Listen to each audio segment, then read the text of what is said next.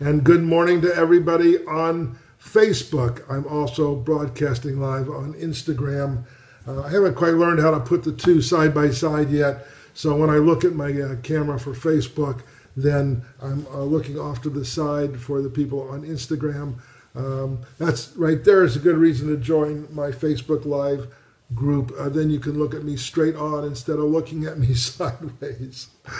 On Saturday and Sunday, I do something different than answering your questions. On Saturday and Sunday, I have two themes that I have been working on, and I will continue doing them because people seem to like them. I'm getting some really good feedback about them. On Saturday, I present something called Barney's Business Basics.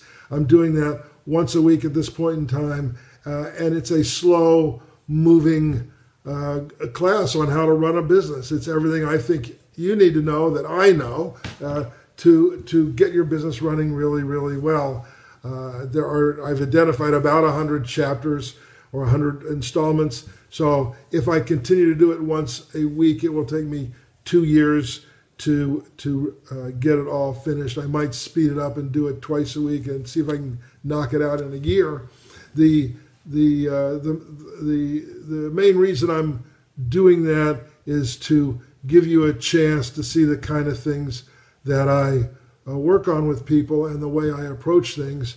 And it's everything that's in my classes minus the worksheets and the interactivity. And one of the big values of taking a class from me or working with me is that I interact with you. And that part's really nice. You get kind of an interaction with me if you join this group because you can listen to all the questions that people ask and then all my answers. And then I will answer your questions specifically if you write them in the group on a post, or if you send me an email, I will also write your questions. So Saturday is Barney's Business Basics, and I've gotten through 5. I'm now working on a segment called The History of Business, and that's probably going to keep me going for another 3 more weeks. On Sunday, I do something called The Big Idea. I look for something that stands out during my week of doing these questions and answer sessions. And I look for some kind of point to make that seems to be relevant to a lot of people who have given me questions. And my big idea for this week revolves around the question, what do you do when you don't know what to do? I had that expressed in a question, I think it was Friday or Thursday, and I went into some length talking about how do you deal with the fact that you don't know what to do. This comes up a lot in business, and successful businesses are ones that learn how to solve business problems. So if you are good at solving business problems, you're probably going to have a great business. And if you're not very good at solving business problems, you're probably going to struggle and find that your business doesn't thrive. So one of the ingredients of a thriving business is that somebody in this business is a really good problem solver. And you're going to come up with challenges or problems all the time in a business because that's what businesses do to you.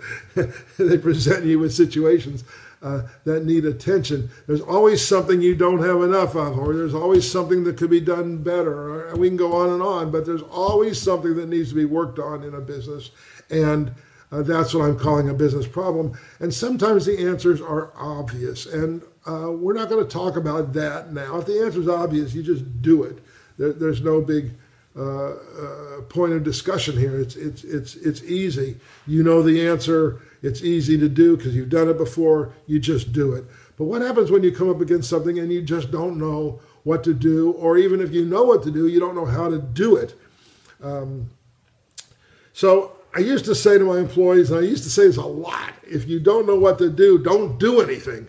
That's the very first thing we're going to try and do if you don't know what to do, is we're going to try and get you to stop.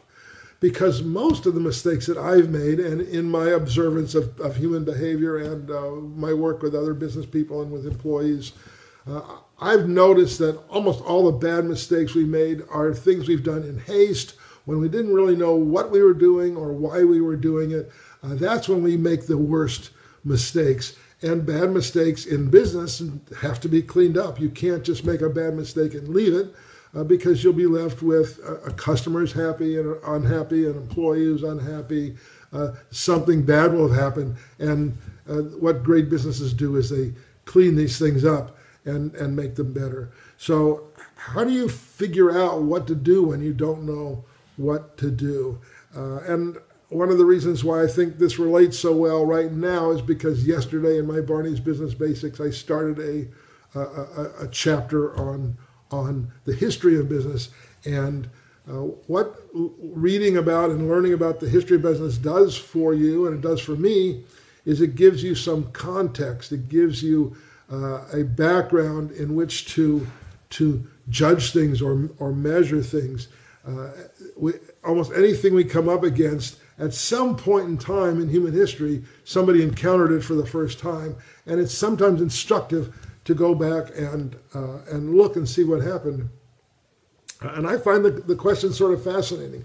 Like my next Business Basics talk on this coming Saturday is going to be about the use of money. Well, when did that start? I mean, obviously we didn't have any money 15,000 years ago.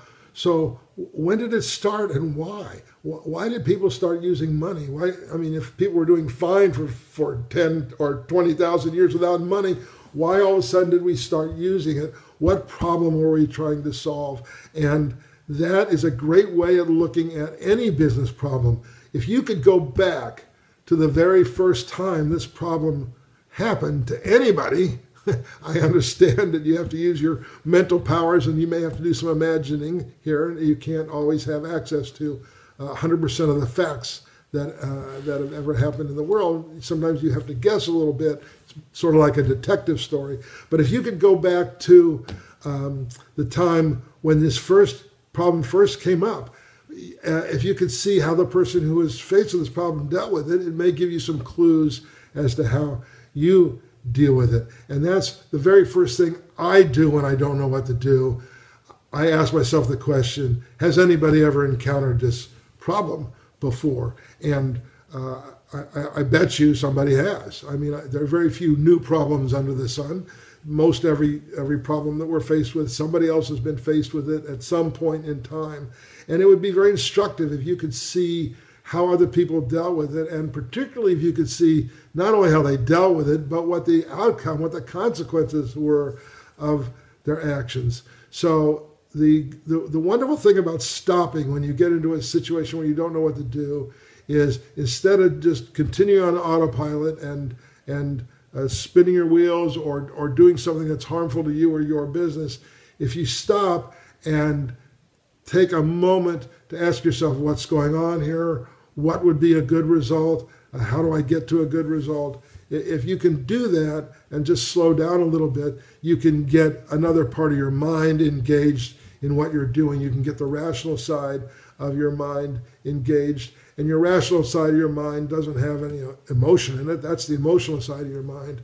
And the rational side of your mind is a problem-solving side. And that part of your mind can say, well, have you tried this and have you tried that? Here's one option. Here's the second option. This option is better than the second option because, and you can do all of that plus and minus stuff, good and bad stuff that comes from comparing and looking at facts as opposed to just blindly following your emotions. So if you can stop and access the rational side of your brain when you're in a hurry or when you're moving too quickly through something, that's a way of getting yourself on the road to a better result.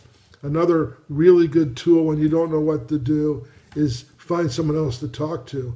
The idea that two sets of eyes is better than one is really true here. There are times, of course, when you're doing stuff where too many cooks in the kitchen can spoil the recipe or spoil the broth, as they say.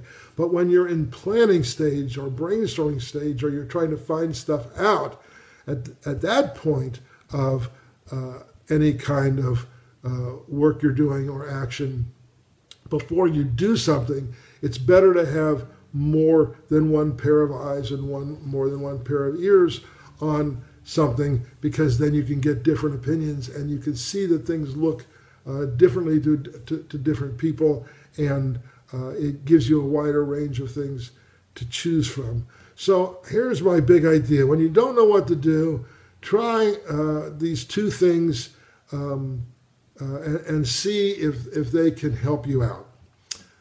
So the two things are, when you don't know what to do, stop. Stop and see if you can access the rational side of your brain. If you can't do it by yourself, see if you can get somebody else to help you. Stop. See if you can put something into your environment that encourages you to either slow down or stop when things are starting to spin out of control. So that's the first suggestion for what to do when you don't know what to do. And my second suggestion is get other people to take a look at what's going on and get their input as to what the problem is and how you might address it. I think you'll find that almost anything you come up against, if you can do these two things, your situation will look clearer and the path forward will be easier than if you don't do those two things. So that's my big idea for the day, and I hope it does you all some good. Thank you so much for watching me. Tomorrow is Monday. Tomorrow I'm going to go back to answering questions from those of you that have joined the group. And I really appreciate all of you. I love the connection.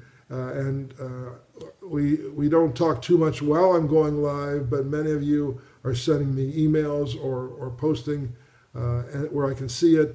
The engagement makes me feel good, makes me feel like I'm doing something worthwhile, and I'm hoping you feel the same way. So until tomorrow, I will sign off, and I'll see you again.